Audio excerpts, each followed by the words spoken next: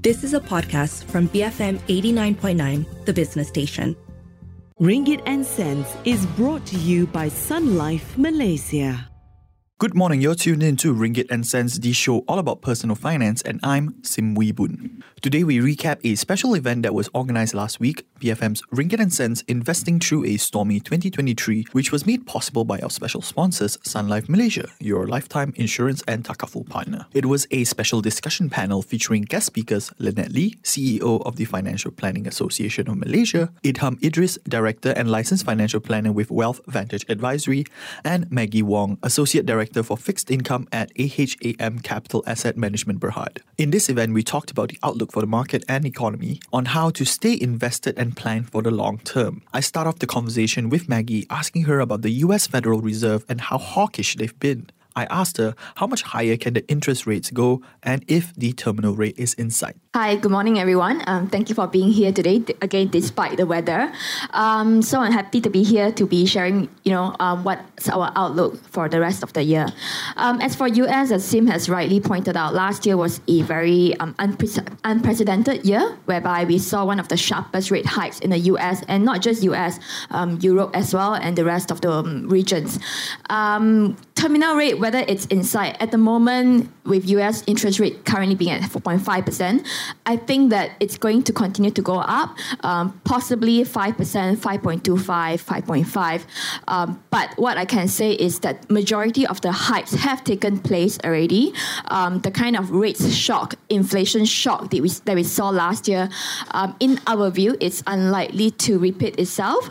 Maybe a bit more upside from here, but what I'm saying is that I think the market has kind of quite well priced already for the US interest rate. But there are some street expectations that, the number might shift, right? I mean, the Fed is expecting it to climb past 5.4% in July versus just 4.9% a few weeks ago. I think mostly because their preferred inflation measure, the Price Consumption Expenditure Price Index, came out last Friday, 0.6. I mean, what's your view on that? I mean, are we dead set on that?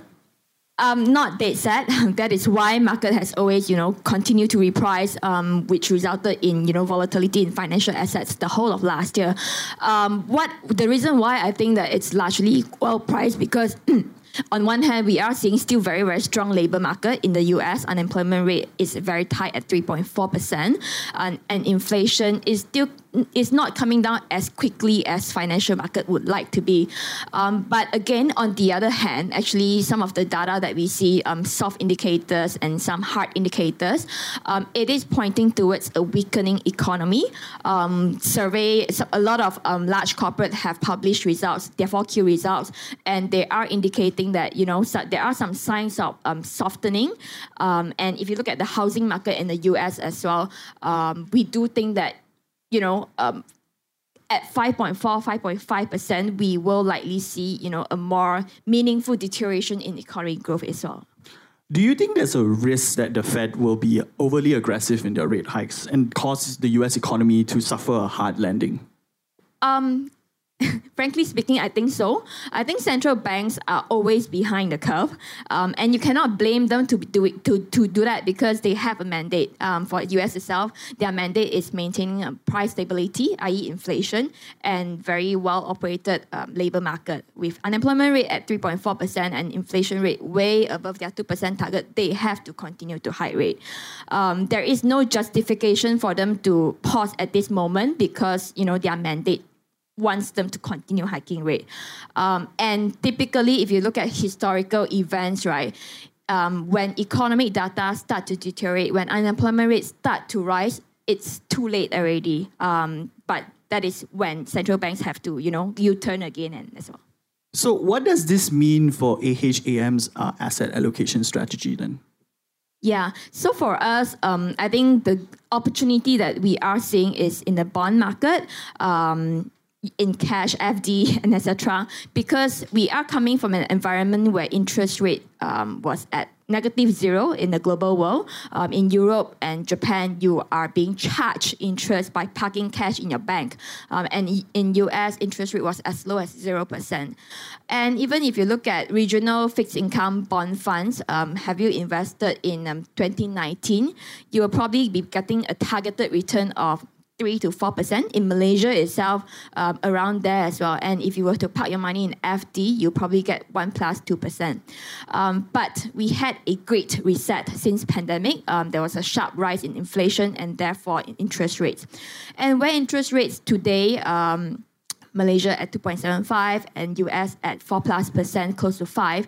I think it's a good opportunity to relook back at this asset class in fixed income because essentially what fixed income role is to provide long-term stable return for investors. So I think it's a good time to lock in your long-term gain. Again, back to 2 years, 3 years ago, the kind of target return that we are guiding investors are probably like 3 to 4%.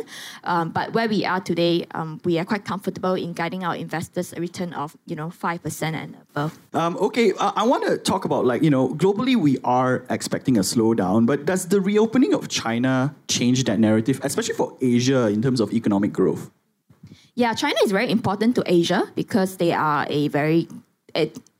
a key consumers for Asia and globally as well.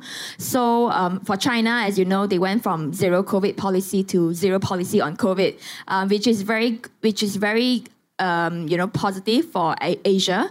However, at the same time, we are not that optimistic on China reopening because in China itself, domestically itself, there are still a lot of things to be repaired. Property, as you would have seen from Financial Times, as you would have heard from BFM Morning Run, you will know that their property cycle is still quite bad. Buyer sentiment is still not fully regained. So, and property constitute a big part of China economy, close to 35 to 40%.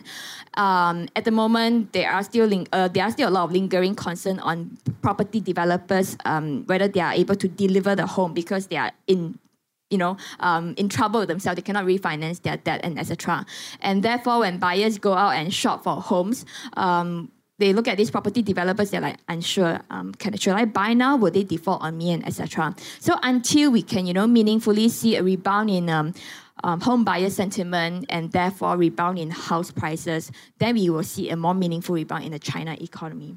But if one is going to be looking for opportunities in China, right, specifically, what sectors might be comfortable for you to for us to look into? Yeah.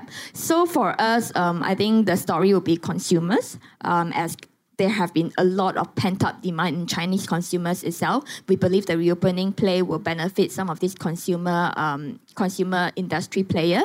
For example, an example would be like Haidilao. No stocks. I just had lunch there like 2 weeks ago. Yeah. Haidilao is one of the example who will benefit from all this China reopening play. And apart from that, I think some new economy players and etc. Basically, really from the consumption play. Renewables, maybe.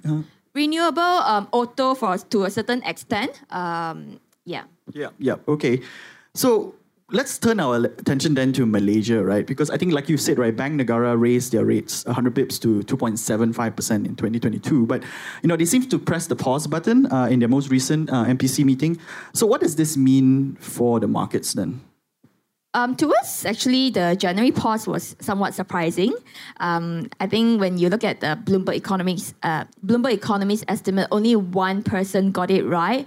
And we felt that maybe Bank Negara knows more. Definitely Bank Negara knows more than we do. Perhaps they're expecting a somewhat more gloomy economic growth outlook. With Bank Negara delivering a pause, right? I think we change our view as well. Probably a 50-50 whether they're going to hike more is really very much dependent on growth outlook, spending and etc. Yeah. So and inflationary pressures. So how many more hikes can we expect this year then? Our house view is one hike. One hike. Okay, that's one right. hike. But again, it's really very much depends on inflation outlook. And we'll be back after these messages. Stay tuned. BFM 89.9. Stay tuned for Ringgit and Cents, brought to you by Sun Life Malaysia. Welcome back. You're tuned into Ringgit and Cents and I'm Sim Wee Boon. Today we are recapping a special event that was organised last week, BFM's Ringgit and Cents Investing Through a Stormy 2023, where we featured a special panel discussion with Lynette Lee, CEO of the Financial Planning Association of Malaysia, Idham Idris, Director and Licensed Financial Planner with Wealth Vantage Advisory, Maggie Wong, Associate Director for Fixed Income at AHAM Capital Asset Management Berhad. The objective of the event was to gain insight into how the market and economy is doing and what kind of impact will it have on your investments. We also talked about how we can stay invested despite the volatility and uncertainty. And now we continue our session where I asked Idham for his thoughts on recession and how can one prepare for it. I think the most important thing is actually to come back and look at your loans, yeah, because I think that is where the bulk of the gains that you can actually look into. The bigger issue is actually the mortgages, right, as well as the taking on any new personal loans, yeah, and managing the interest rate at this point in time. So apart from the bonds and fixed income opportunities out there, the only other avenue I would say in terms of making sure that you do have enough funds that you can actually deploy for investing is to come back and look at your debt situation, how you manage that. So, but that's from a personal finance and a layman perspective. So I think that's where the best opportunity lies actually. Yeah, so you have to really look into kind of like what your cash flow is, with high interest rates. If you have mortgages or if you're planning on getting more, you really need to consider, whether you can continue to take in more, right? And especially with what Maggie said, we're looking at another rate hike, but that's all dependent on the data and the economic sentiment that we're coming in, how cautious you be, and you really have to kind of plan it out, right? And what can you do if you discover that, like, okay, given the current environment, I can't sustain the higher interest rates on my mortgages, right? What options are there out for people who may have issues with these highest interest rate loans? I mean, honestly speaking, in terms of expenses, right now, rising cost of living is actually in the forefront of everyone's concern, right? So people are always thinking about, how do I cut down, right? How do I reduce some of my expenses? Like where are the areas that I can save, right? So I think it's very, very important at this point in time is to take action. A lot of people, they just leave everything to, okay, whatever's happening, I'm just going to go through it, But the most important thing is really to take action by auditing, taking inventory of your expenses, looking back at how much you're spending on takeouts, your groceries. You need to do some homework, basically. Definitely. You do need to come sit down and it's a good opportunity to do so. It's early of the year. Some people might have received some increment, right? And perhaps if you have an opportunity to get a bonus, that is where maybe you can actually look into, where can I put that aside so that at least I do have some sort of like backup plan, right? So the most important thing is taking that audit, doing that inventory of your expenses, and really look into and see what are the things that I can actually I can do without. Yeah. Right. and I think that's the most important thing. And I think for the past 2 years, maybe because of the stimulus that we've received, maybe the aids, the assistance that we had, the loan moratoriums and all this, it might have lulled us into a sense of false security. Yeah, the low interest rate environment, a lot of people got really active, in terms of investing and trying to take risks, take opportunities, and now that the things are slowly starting to reverse, that's when kind of, it really hits the fan and you're like, oh, okay, what do I do now, right? Yeah. What can I expect, right? Exactly. So we're looking at even at doing this exercise, I'm 100% sure everybody can save at least and see and reduce maybe 5 to 10% of their expenses, right? So that's actually money that you can actually use to deploy for other purposes, whether it can be emergency funds or maybe into investments. But do that first. That is the first thing that everyone needs to do, actually. So, there's homework ahead. Yeah. Could I just jump in? Yep. I think for those of us who have been around a bit longer, you remember the time when interest rate went up to double digit and how some people were like, oh, I can't breathe. I think I'm going to, sell my house for sale. Well, today, things have changed a little bit because let's look at personal finances. You have your investment for your life goals. And then you have all of these expenses. So the question here is, you need to spend on things that you need to spend. Rafizi Ramli said already, spend on things that are cheaper, alternative, so that you can continue to, continue to put food on the table. And I want to extrapolate that a little bit because you have investments. Your investments are very important because those are life goals. So as Idham rightly say, audit your own cash flow. What have you been spending money on? And the beautiful part is a lot of banks are doing targeted moratorium for people.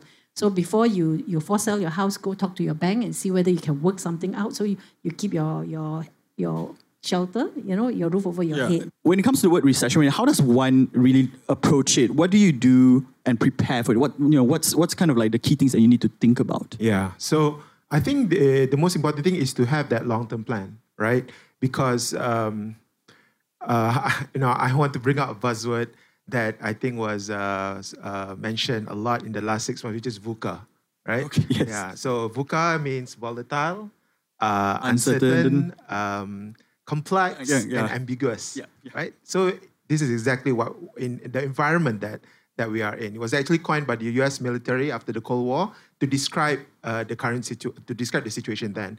And so business economic experts have brought in and come up with you have to look at a new VUCA, right? So there's old VUCA and new VUCA. So what does it mean? So when you're talking about old VUCA, like I mentioned, it's volatile, it's uncertain, it's complex, it's ambiguous. But new VUCA means that you must have a vision, right? V stands for vision, means that you want to look over the long term. What is your plan for your financial? What are your life goals? What are your objectives?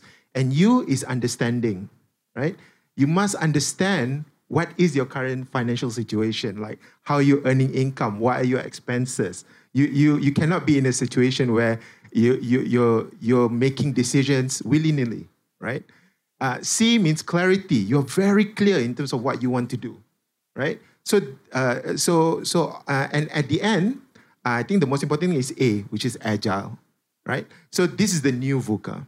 So by employing this, I would say strategies in terms of whether it's going to be a recession, whether it's not going to be a recession, I think having that vision, having the understanding, having that clarity and the agility is very, very important. And there are certain personal finances, I would say strategies that you can employ to ensure that you do have this new VUCA outlook. So most of the time, I would mention is making sure that you do have the emergency funding, right? Build it up. So how much emergency funding everyone should have? We're talking about 6 months minimum of expenses. If you can do more, 6 months of income. But a lot of people say, how can I save? I don't have any money at the end of the month. That's where you need to come back and audit. Look at your budgeting on the monthly basis. See where your cash flow, the money is coming in and where the money is going out. And definitely, I guarantee you, once you do this, you will find pockets, and leakages, right, of where you can take out this money and start to put into the cash reserve, something like bonds or fixed income, right? And from there, when you're in a position of strength, that's where you can really employ into investing. So I think in this current scenario, old VUCA, new VUCA, there are opportunities in investing as well, right? But you cannot come in and just dump your money into like a certain asset class or things like that. Please come from a position of strength. The cornerstone of all successful investment strategy, you must have that emergency fund and your cash flow is really like tip-top, right? That's when you actually go into the investing parts where, that's where the fun part is, right? I want to bring Lynette into this conversation now, right? To look long-term, how does one actually really start to look at their financials and think about the long-term? Okay, so I'm going to drill down because we're talking about investments and I'm going to talk about things regarding investments. Very rightly, Maggie has shown you how the market is going to go, so you have some ideas. Idham has said what you need to do with the money. But if you want to be able to continue investing, regardless of whether it's stormy or sunny outside, there are a few things you need to take care. Number one, before you put your investment, you have to have your personal finances in place, meaning your money management. Do you have, are your debts within the level which you are comfortable with? Is your cash flow, means your money coming in and going out, nicely balanced so that you have that money to put in for your emergency savings? And I think I spoke to Malik at one time, more than emergency saving, money for investment, so that when the market goes down, and I saw when MCO hit, a lot of people put money into investment and they make money. So if you want to catch hold of that opportunity without having to touch your personal finances, you might want to have that little bit of fun for you to be able to put in. But I want to also look at other things else, because we are so focused about money and investments, we forgot two important things. Yourself. You are the ATM machine. If you don't take care of yourself, how are you going to take care of your investment for your family? So what are the things that a person needs to take care of as a person would be, number one, protection. Protection comes in two ways. If you're a non-Muslim, you're looking at insurance, transfer risk. The second thing that for those who are Muslim, you look at takaful. Why? Because from the MCO, people die, people become disabled. So your investment is going to be paused. How are you going to make sure that it finally reaches the goal, even though the person may not be able to reach that goal? So two things. One is protection, right? Which instrument you want to use. That one, please go back and speak to your financial professionals, or financial planner. Second thing is also estate planning. That's also very important, because most importantly is wonderful investments that you have. What is the plan that you're going to do should you be unable to see it to the end? How do you make sure that the investment hit the goal that you want, go to the right people at the right time in the right amount? And this is where estate planning comes in. So I know these are not sexy, exciting topics, because when we do that, we find not many people come in. But hey, if you want to do investment, it's got to be holistic, okay? And that's all the time we have for today's show. The event went on longer, where we covered holistic financial planning, estate planning, and other issues related to the economy. We had a robust Q&A with questions on investment opportunities, safe haven assets, and Bank Negara's decisions moving forward. This event was made possible thanks to our sponsor, Sun Life Malaysia, your lifetime insurance and takaful partner. Join us again next week for more discussions on personal finance. We have the 10 a.m. news bulletin coming up next, followed by Enterprise. I'm Sim Wee Boon from the Morning Run, BFM 89.9. Ringgit and Cents is brought to you by Sun Life Malaysia, your lifetime insurance and takaful partner. You have been listening to a podcast from BFM 89.9, the business station. For more stories of the same kind, download the BFM app.